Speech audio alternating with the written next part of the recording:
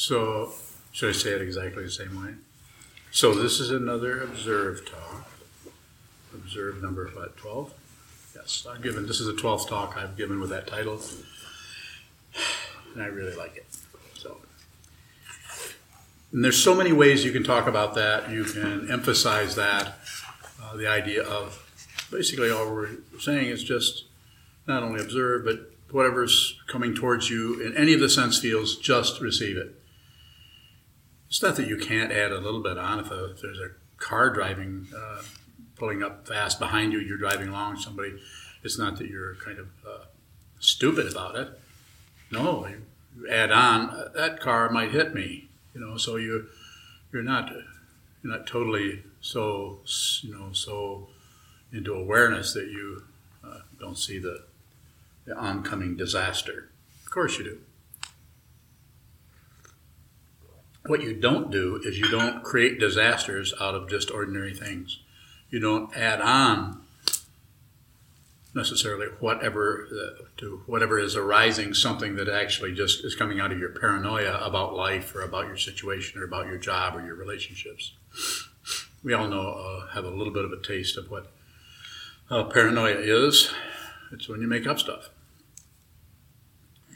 So the idea with observe as a sitting meditation is sit down, hold still, watch what moves. If you do anything with it, and I've done meditations that are extremely complicated, where I'm visualizing all 7 chakras with a little deity in each one, and a mantra in Tibetan going around the heart center clockwise, all different colors, and at the same time I'm doing a long mantra, and then I'm also holding bells and dorjes and lots of toys.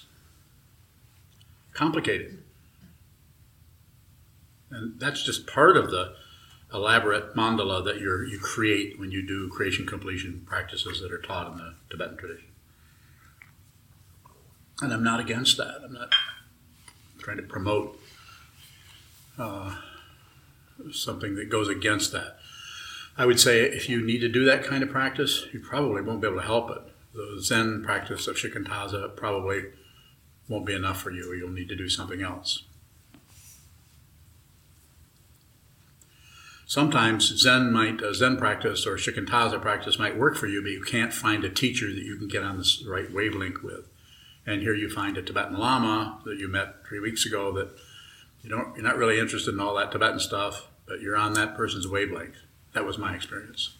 I started out in Zen, and then I met Chogyam Trungpa Rinpoche, a great teacher, and I was totally into that.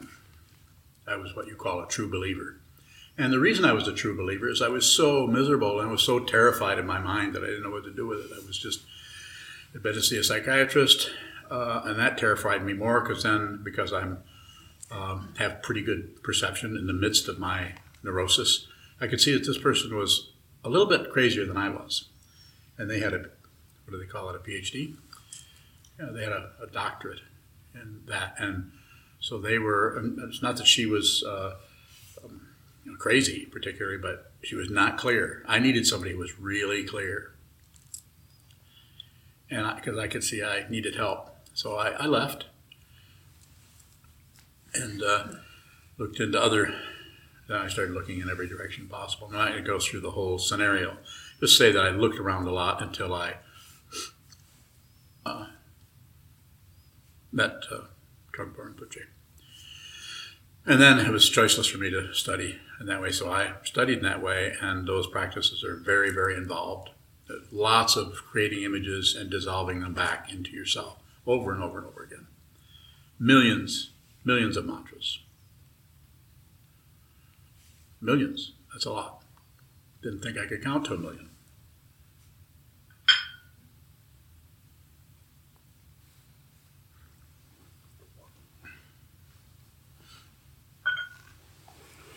But what I am presenting today and the way I present meditation practice today is very, very simple. We do White Tara creation completion practice, which is much, much simpler than Vajrasattva or Vajra Yogini, Vajra Varahi. or any of the other tantric deities that are out there. So literally, probably hundreds, if not thousands. So a little bit of that is still, sometimes people need some of that. I'm not here to make war on Tibetans or promote anything particularly. If you're listening to me, then you'll know whether this connects with this or this makes sense or not. If it doesn't, I'll do it. I'm not here to promote anything in particular. I have no sales pitch. The only thing I would say is, good idea to train your mind before this body-mind goes back into the elements.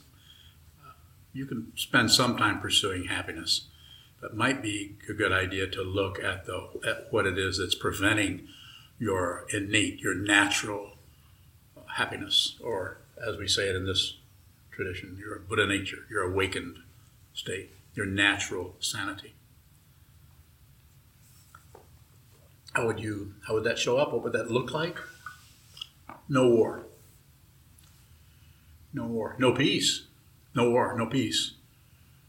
Peace isn't something you create. It's something that's already the case, that we just keep getting in the way of it because of our fear, because of our hope for something better.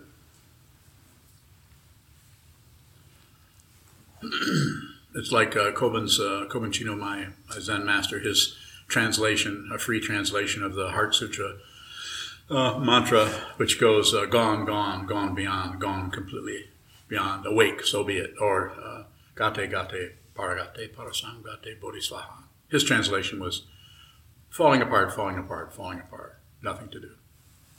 I think that's pretty accurate. Not that he needed my approval.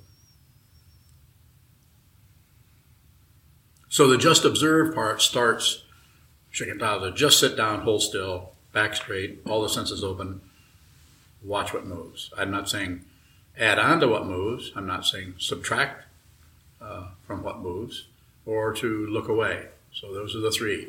Don't add, don't subtract, don't divide. No math. Just observe. And sometimes in the process of doing that, as you've heard me say in the earlier talk, sometimes we notice that we spontaneously add on to something. And sometimes we can't see why are we doing that? Why can't we just see that feeling, that thought, that emotion, that memory arise and dissolve? Why isn't dissolve? Why do we stop it halfway and fixate on it and worry about it and fret about it and add on to it and come up with a bunch of paraphernalia in the form of, I like it, I don't like it, it's good, it's bad, it shouldn't be there, it should be there, why are they doing this? What have I done to them? I don't deserve this, on and so forth. So that's the simple form of awareness practice, Shikantaza. So meditation practice, commonly called lots of forms of meditation. Right and wrong is beside the point. You'll know. People teach different kinds of meditation. There's no right and there's no wrong. You'll find, or you can do this, but you can't do that one. This is interesting. Your best friend does this, but you don't care for that. You'd rather do this, something else. Or you maybe don't want to meditate at all. You should trust yourself. When I say trust yourself, I don't mean believe your thoughts. That's not trusting yourself. That is bullshitting yourself.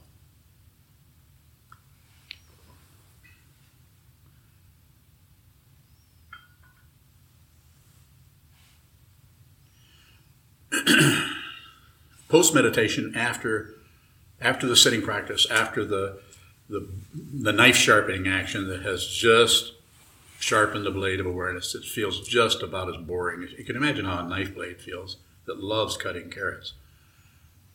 You've had a few of those, met a few knife blades that like to cut carrots. They really like to cut carrots, but they don't like to be dragged back and forth over a stone. It makes no sense to them. It's when they get to the carrots, now I know what I'm here to do. So, but if you don't sharpen this blade, then you might as well be cutting carrots with a butter knife, which doesn't work too well. So this is do this sharpening. Then post-meditation, also watch what moves. Don't add or don't subtract. But if you do add or subtract or divide, then just watch that. Don't add on to the. I sometimes say don't do. If you feel some kind of negativity coming up, don't do another negativity on top of that. Eventually you have what I call a plywood mind. You have lots of layers, and all it does is stop you from seeing. One of the things that can help you do this is to everything that is arising is there. It's just naturally arisen. It could be the weather. It could be someone walking through the door. It could be someone turning on music next door. It could be your phone ringing. It could be someone, your children or your parents or your brother, sister, your mate coming in and distracting you into something else, or asking you about something if you're taking care of this, this, or this. When that is occurring, there are other things that are actually there that are also in what we call traditionally the present moment, as if there was such a thing. Let's say there is. Well, in that present moment, besides the very voice that you're receiving, that you're immediately understanding because they're speaking Portuguese or English, you're immediately understanding what they're saying, and you're translating that into your own relative situation of, yes, no, I did not pick that up at the store. We're going to have to go back. So you have all those things happening, all those very mundane, ordinary things. There's other things that are going on there too. One of them is gravity. We ignore gravity constantly. Don't ignore gravity. It's not ignoring you. If it did, you'd be in big trouble. We'd all be in big trouble. And it could happen. Anything that is occurring could stop. Anything that is not occurring could begin. It's just the nature of relative truth. So include that. You don't have to do it in some fancy kind of way where you're puffing yourself up with how wonderfully aware you are. You do it just very simple, just a touch and go. You're listening to what someone's saying. Register the color of their shirt. Just as a discrete reception. You're just receiving red. You're receiving black. You wouldn't say that. You would just notice that. There would be no addition of a word.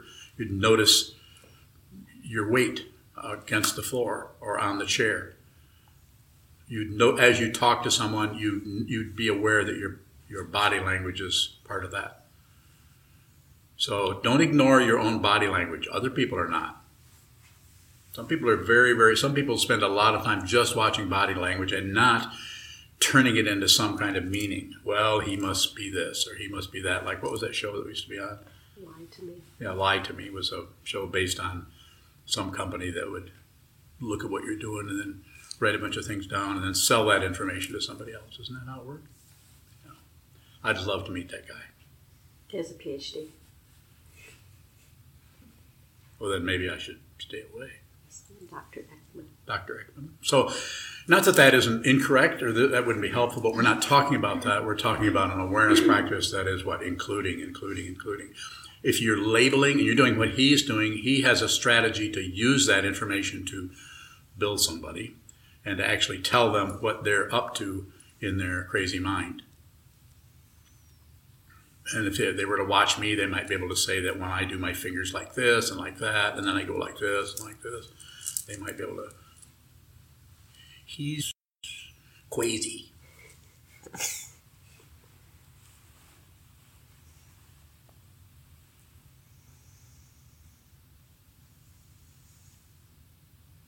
So what am I saying? I'm saying along with the natural seeing, viewing, listening to someone's tone of voice, they're talking about groceries or they need to go back to the store because they forgot something, very simple things. At the same time, this very mundane situation is happening. This is the spiritual path. And it is a spiritual path in that you have as many of your sense organs and consciousness on receive. So whatever is coming through any of the six sense fields, those objects of sounds, smells, tastes, thoughts, sounds, that you just receive them. No comment, no addition, no elaboration on anything. If you need to elaborate on something, it'll just happen spontaneously out of your awareness and not out of your thinking process or your paranoia or your self-centeredness or your, to put it bluntly, your ego. Ego is unreal, but it doesn't know that.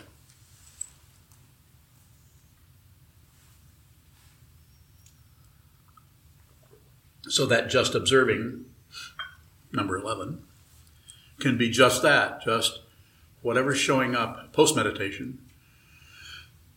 Just whatever is happening, observe and include as much as you can about what is happening around that. Even though you, because of the nature of the communication it is drawing you into some kind of a dark spot that you're not quite sure, but you're starting to feel aggravated or irritated by it. Please don't disagree with that. Please don't try to be somebody that you're not. Don't miss your life, as I say over and over again. Be genuine. Be genuine. Be, I'm not going to say what I said earlier. I'm censoring that. But be a bad person. How's that? Be a person who is disagreeable, cranky. Go ahead and be that and make it part of your path to see what that is about so that you can always take a moment and apologize to the person. You can say, whoops, sorry, I didn't mean to take that out on you, not feeling so good. Apologize once. If you apologize twice, it's about you wanting to be forgiven. If you apologize once, probably you mean it. But if you look for confirmation or being let off the hook, that's not an apology. That's a transaction, and that's very materialistic, culturally, socially, and ultimately spiritually. Not wrong, just circular. So if you say why, you're going to get a because. And then if you say why that, you get another because, and then another because. The next thing you know, you're back around at the beginning of the 360-degree circle. But if you say, what is that? What is that? What is this? What is this? What is this? Then that has to, over time, that has to open up.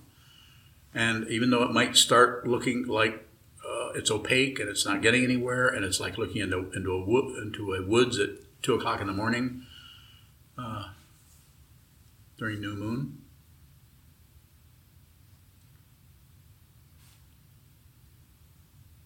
keep looking. Keep looking. Part of looking is seeing how you're not looking. Part of looking is seeing how you can't possibly look. Part of being aware is seeing I can't possibly be aware.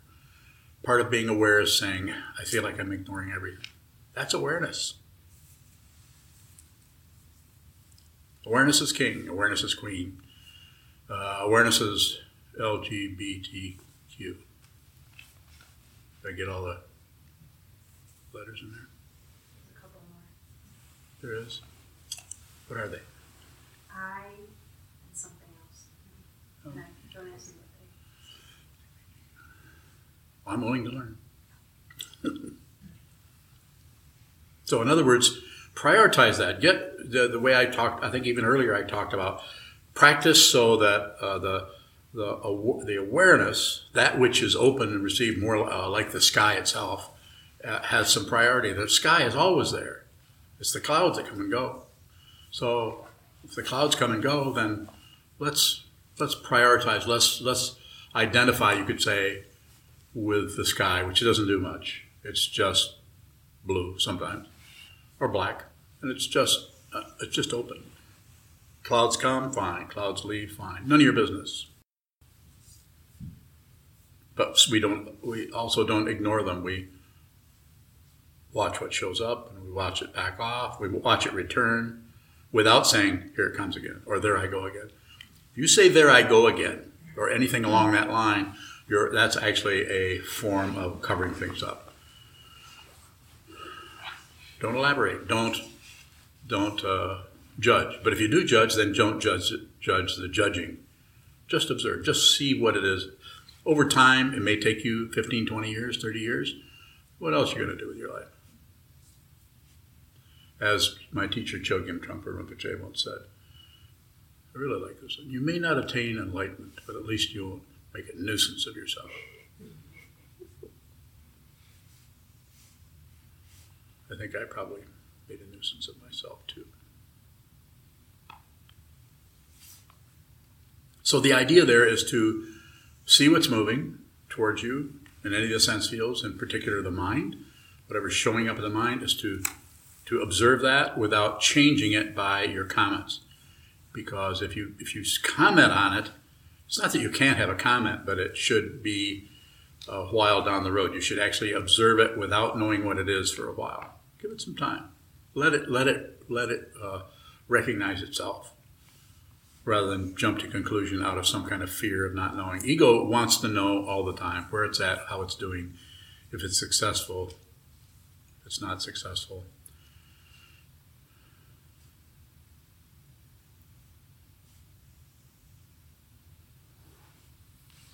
And I'm no different. I wouldn't know about this if I have to look at this to see what this is about. I've been doing it for a long time. And a number of years ago, I started talking about it. But I spent close to 35 years not talking about it at all, other than, I would brag once in a while.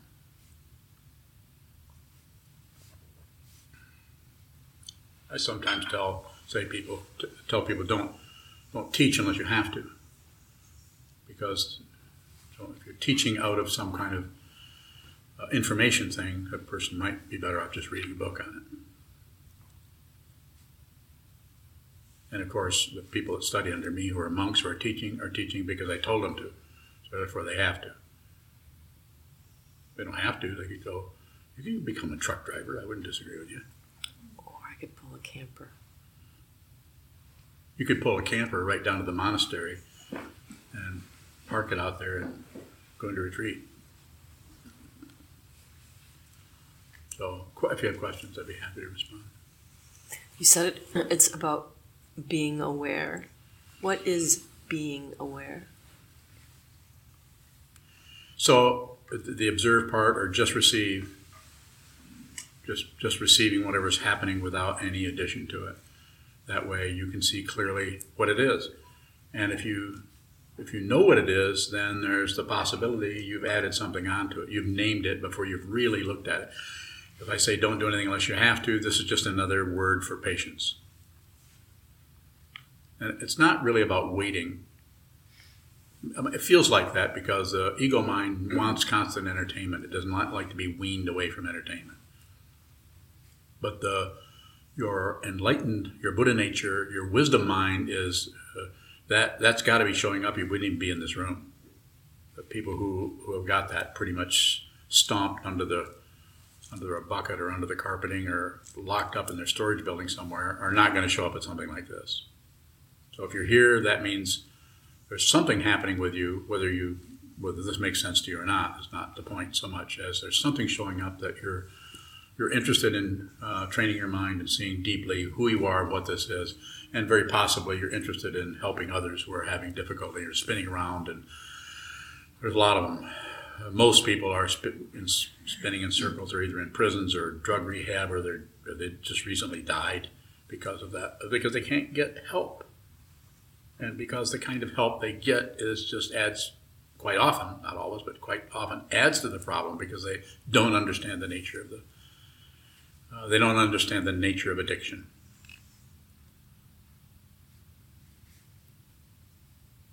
More questions, that is. What is the nature of addiction? What's it look like to you? I can talk about it, but I'd like to know what you think it is. It's a word. Have you used that word recently, other than just in this question? Addiction? Yeah. Mm-hmm. Yeah. How did you use it? What was your understanding of it when you used it? It's not a test. Well, I just wrote something down about it. A way to turn away from what I'm looking at or feeling. Yeah. So some kind of compulsive or irresistible urge to do something else. And it may be chemicals, it may be some kind of physical activity, it may be jogging. It could be, and I'm not here to say that it's wrong. I'm just saying, be aware of what's happening there. So if someone said to me, I just need to go lift weights, I just need to do that. I have one person, I have several people who do various kind of physical, we talked about that, do various kind of physical things. So I'm all about that. Do what you need to do so that you don't feel so under pressure, but try to do it in a natural way rather than, microgroup. Not that you can't do that once in a while, but it's to do this and that. It doesn't work so well. My first teacher did a lot of that. It was not a good idea. I wasn't in a position to talk him out of it. So, Is that the student's responsibility to talk the teacher out of bad habits? what is responsibility? The way you define it, as I recall, is the ability to respond. It means you're very clear. If you're not clear about this, not clear about the whole dynamic of this person moving around and eating and sleeping and standing, walking, lying down, and doing and interacting. If you're not aware of what that is, and you're confused about it, then you won't be able to respond accurately to what's happening. You'll blame this, or you'll blame this, or you'll blame something. You'll accuse, or you'll come up with some kind of idea about somebody's wrong, somebody else is right, and so on. The ability to respond means that you're able to respond with clarity in any situation with no praise, no blame. You're just functioning. And usually it would show up as doing whatever is the most helpful, supportive to whatever is happening. You'd see the entire mandala of the situation, the entire circle. Yes? Is it possible to do harm even when you see clearly?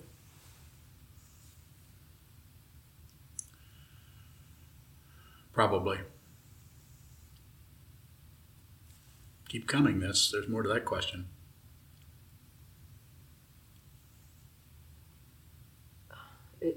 Does that go away from the big picture then?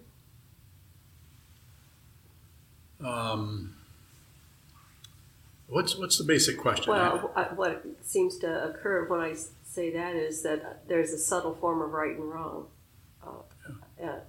And that's not to say that people aren't abusing other people in horrendous ways. Yeah. But if we see clearly, if we see something clearly, can there be a guarantee that There's no guarantee. A guarantee is a very low level of functioning. A guarantee is based on some kind of imputation that things are separate and some things are good and some things are bad and some things are successful and some things are not. Anytime you have hope, you're going to have fear. Anytime you have confusion, you're going to have Buddhas. Anytime you have Buddhas, you're going to have confusion. So is it just the use of our language at a given time that declares whether it's a Buddha or a sentient being? It has to do with belief and disbelief and ignoring the three poisons. So if you see clearly, then there isn't anything that isn't the Buddha. But how the Buddha manifests in any given situation, especially in this relative matrix that we all find ourselves showing up in, the causes and conditions that are happening all the way around in those trees, in this neighborhood, in this city, in this world, in this country, it's really big and it's in motion all the time. And most of what is happening is based on, at least recently in cultures, based on warfare, winning and losing, hope and fear, good and evil, polarity. So we have to start somewhere. So where do we start? Here. The metaphor I use is this is paranoia. Not that you can't use it for thinking, but this is paranoia. This is fear. And this is the commonly used word for this, which is more than that, but is love. Love doesn't think. Love doesn't pick and choose. And you can't feel love. If you're feeling something, it's probably sentiment.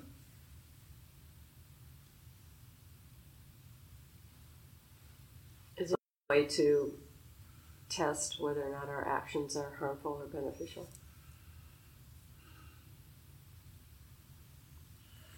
But when I say don't do anything unless you have to, that's part of that comes out of, instead of looking at things that are scary or promising or something like that and just, saying, I think I'm going to try this, I think I'm going to try that.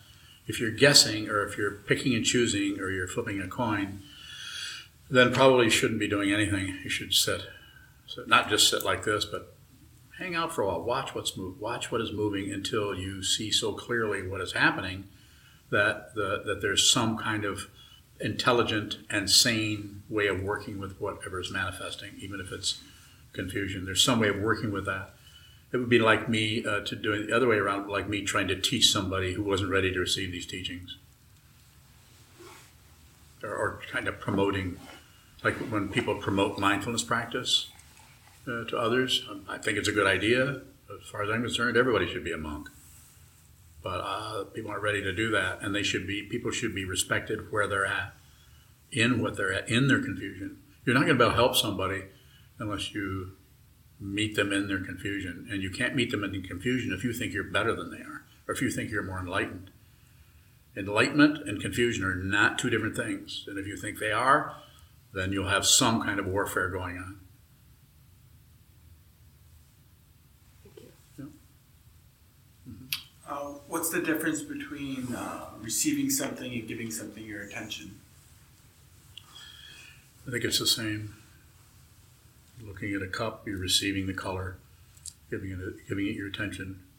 So when the receiving part is one part of generosity. You receive the generosity of what's being given, and the giving something your attention is you're giving your attention to that. So both of those things are occurring.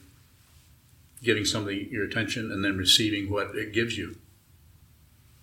It seems attention can be restrictive in the sense that I focus on the cup, but I seem to be not including everything else. Well, the stacked chairs against the wall are not going to be lonely if you look at the cup, because they're not separate from that. It's a way of talking about it. I'm not trying to be silly or tricky or something. I'm just saying that to really give anything your attention is to not really ignore anything else. Especially if you're focusing or you're looking at it and you're receiving it.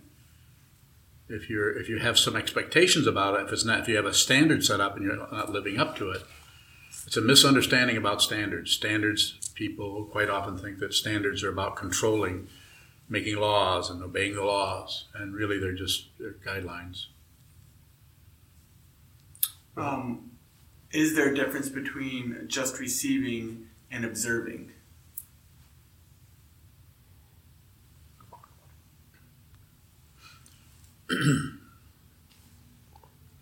Well, two concepts, so very similar, but there could be differences there, some kind of nuance happening. But just observing might be there might be some a little bit more, you could say, proactive, endeavoring to just observe what's happening, whereas the receiving might be a little bit more passive, maybe. But even those words don't, they could help. So when I'm observing the river, am I also receiving the river? Probably. What happens when I receive the river? You're not separate from it. But it's not going to show up as an identity like, I'm just like the river. I better go write some poems. Not that you couldn't write beautiful poems, especially if you were, who's that one guy? Who's that one guy, Fleta? Which guy? And why is he a guy? Huh? And why is he a guy? I didn't hear that. What was? Why you said that guy? Why is he a guy? Well, I'm a guy. You think it would be all for girls?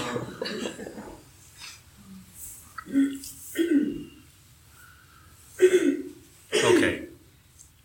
Girl. Give me a girl poet that you like. Woman. Besides yourself, of course. Name one? Name one. Elizabeth Bishop. Has anybody read Elizabeth Bishop? I know you have.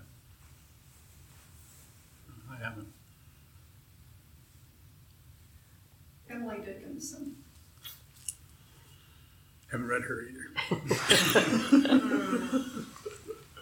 Yeah, maybe a little bit. So where were we? Or weren't we? Somewhere. Not separate from the river. Yes, if you're really, to go back to that, if you're observing, looking at something that, though you may not recognize it as such, you're not separate from anything you're looking at. If you're actually with someone, listening to someone talk, whether it's your mom or your dad or your brother, your neighbor, your spouse, and just listening to them, you're not separate from them. You're separated. There's two physical forms, but you're with that person. You're with them. And it's very, very generous to give someone your attention.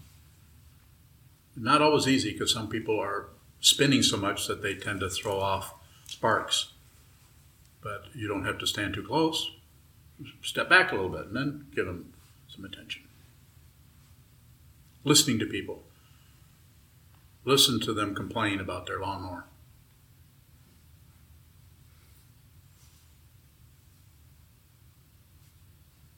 And don't give them any advice. Listening to people. So I remember you talking about having an experience of someone coming to the door, a Jehovah's Witness or something, and they have an agenda. So if someone has an agenda, they want something, and you listen to them. And if we were able to be clear and realize that they want something from you, and you want to exit that, it seems very complicated to me. How Very is that done? It's very simple. Answer the door. Hi. What up? They're probably going to say, they're usually dressed in suits, and they say, we want to, I can't remember what the spiel is, but it's pretty good. I mean, they're sincerely wanting to help you because they believe what they're doing. So then you could give them your attention. That's the first thing they want, is that's something you can do. You can actually give them that. You're not going to take their classes. They get very confused because they're not used to having somebody give them attention, because people are afraid of that because they don't trust themselves. And they have some idea of right and wrong that tends to separate them. So they're already judging the Jehovah's Witness person probably, rather than just realize this person is doing the best they can to live their life and as happy a way as they can. Their karma brought them into that path. There they are. Respect them. And one of the ways you can do that is look in their eyes and receive whatever they have. When that happened, I don't know if that's the story I told you, but they came and sat down after about a half an hour or so. I was still listening to them. I think I asked a few questions, and they said so. They were pretty happy to be there and have an audience, and two of them, I think, maybe three. This has been 20 years ago or more. And but I listened, and it was interesting. And I said, or I was listening, I asked a few questions, and they said, so can we set up some classes so we can come in and teach you about this? I said, no, I don't really want the classes, but I appreciate what you're doing. It sounds like you're really interested in helping people. It looks good. I said, glad to see that you're doing that.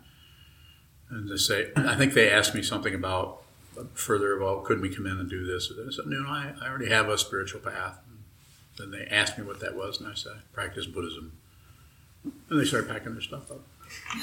So you could see that they weren't interested in what I was doing. And they were a little bit confused by why I was so interested in what they were doing. So it was quite funny. I mean, it was humorous. I mean, I wasn't laughing at them, but it was humorous to see them put this over there. And here, take the whatever the board they were pointing things on, folding everything up, and they left. And I don't know, it wasn't that difficult. It took a little time, but it wasn't that difficult to do that.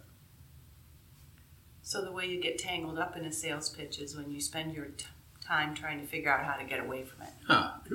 Yes. As if there's something to get away from.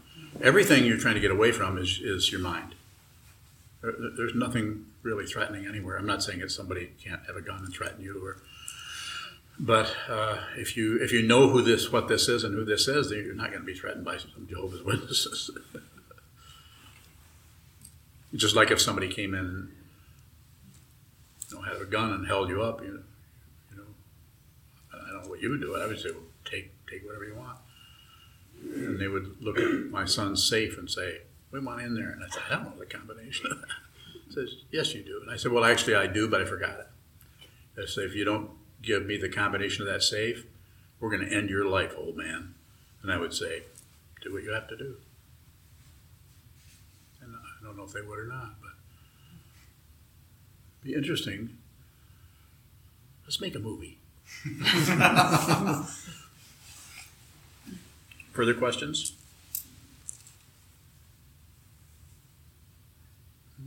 Goes on. I don't know how you said it, but you talked about how we translate things into our own language. Situation comes up and you're translating it how it makes sense. it seems like that happens automatically and habitually.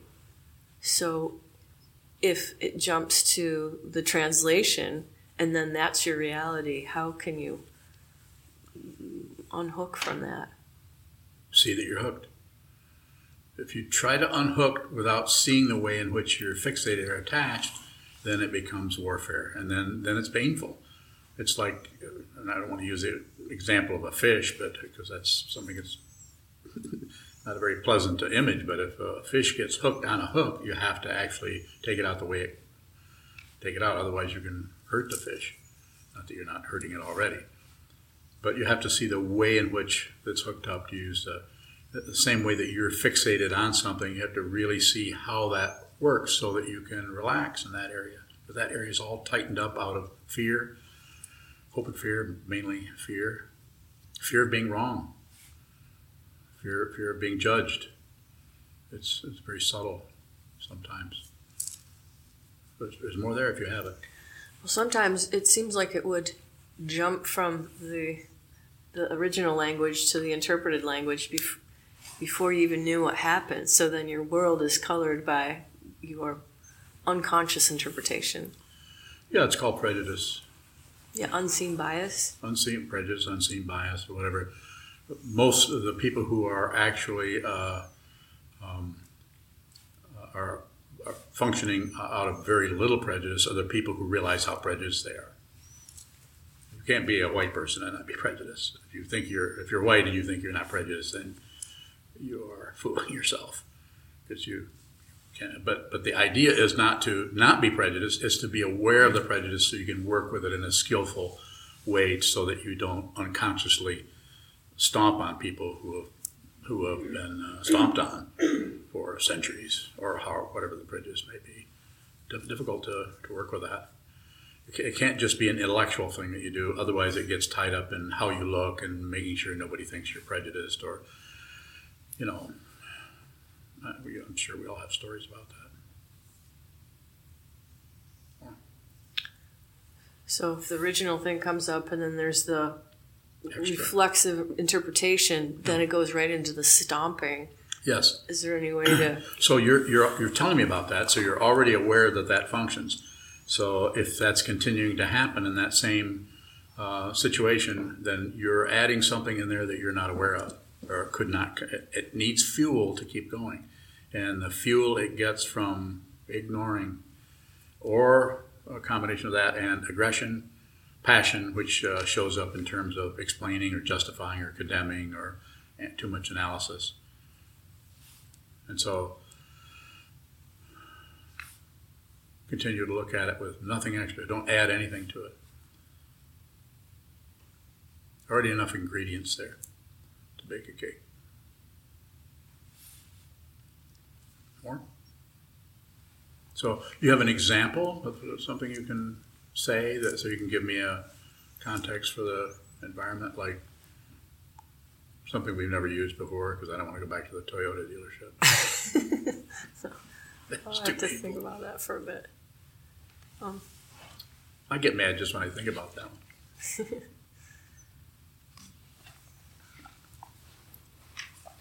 Anger doesn't go anywhere. Distress doesn't go anywhere. Passion, aggression, hope, and fear, all those things are still wandering around looking for somebody to host them all the time. You don't have to go to war. You don't have to take any position on anything other than hold your seat, watch what moves, so that very awareness, the boundary between this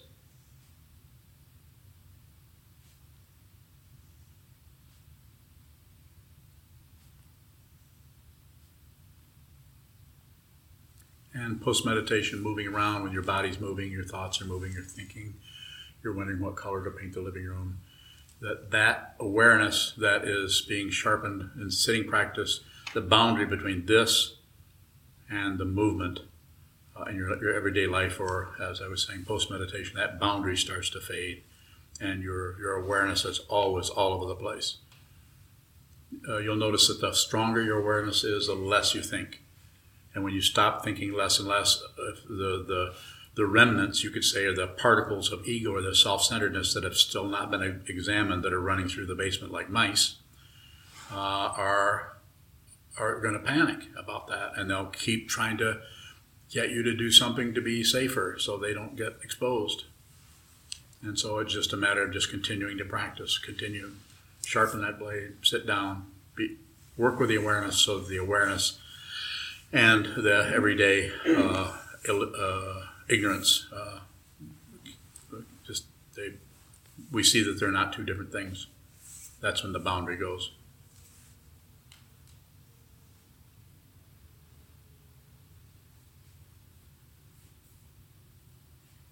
Any other questions?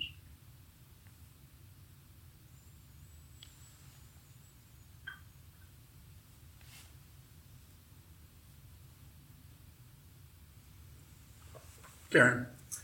If you cannot, with full sincerity and genuineness, give your attention to a person or a situation, is it appropriate to just honestly say, I can't do it? Sure. I mean, but you don't have to say, screw you, I'm out of here. You don't have to say that. But you could say, you don't have to draw them into some kind of thing where it's going to make their spinning even worse by saying, I don't like what you're saying and I'm leaving. You could lie. Want me to show you how to do that? Whoops, gotta go. And the idea of always being truthful is overrated. The idea is to always help people as much as you can. Any way you can soften somebody's conflicts and distress probably should be done.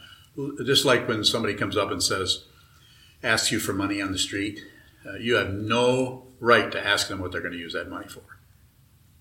And if you do and they say, well, I'm going to go buy a sandwich, you're going to, yeah, sure.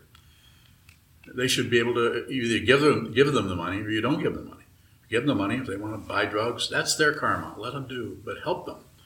And of course, if you know they're buying drugs, you're probably not going to continue to feed that. So you don't have to do it over and over. But you could do it the first time you meet them, just to make a connection with you, giving something to them.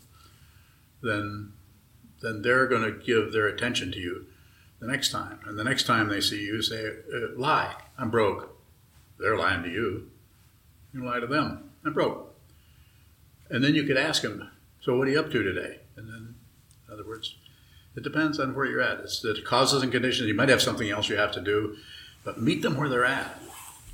This means you may have to lie, but you don't necessarily have to continue to fuel a habit, but you could do it once so that you have the connection with them. So if there's any possibility of helping them, you have a connection with them.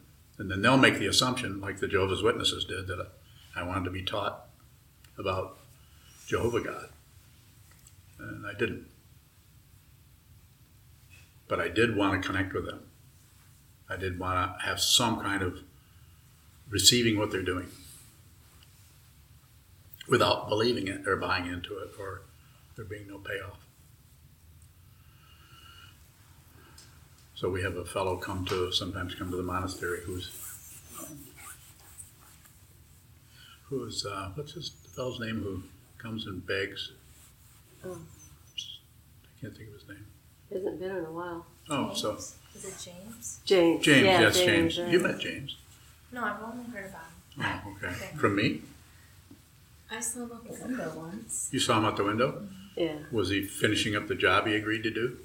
Digging the little pond, fish pond? Because he milked us for a while. Yeah, I'll dig that. He wouldn't dig. He'd start and dig, and then we'd give him $10 or something. Then he'd leave.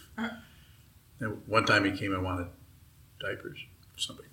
You offered to go get some and bring him to his house. Oh, no, I didn't want that to happen.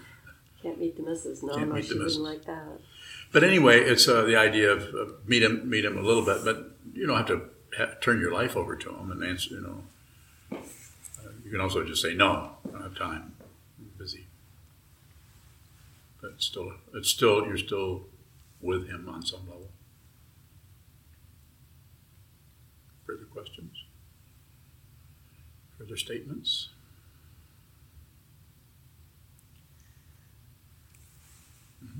So to take James, for example, as the Yes. story.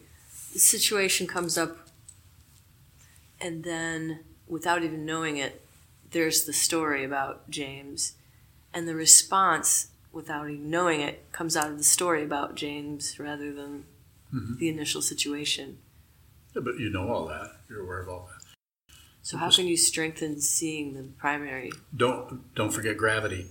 You've got all kinds of incredibly present moment stuff happening in all the other five sense consciousnesses. And what do? We ignore them and suck up into our fretting about, oh my God, James, why doesn't he get a job? Of course, you wouldn't use that voice.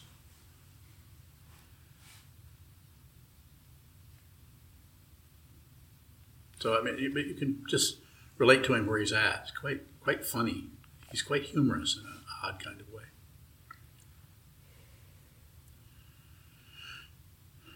There's no right way to do it. You're just there, and he's standing around trying to figure out how to weasel some money out of you. And you're not running away. You're not giving him any money. Or you might give him $1. I wonder, wasn't it one time we gave him some change and he got mad at us because that wasn't very much. And of course you don't say anything. You say, well, that's all I've got. I think Shoka did that one day. So, not trying to be mean to James. James, I'm sure, has a circuit that he goes around because it doesn't work.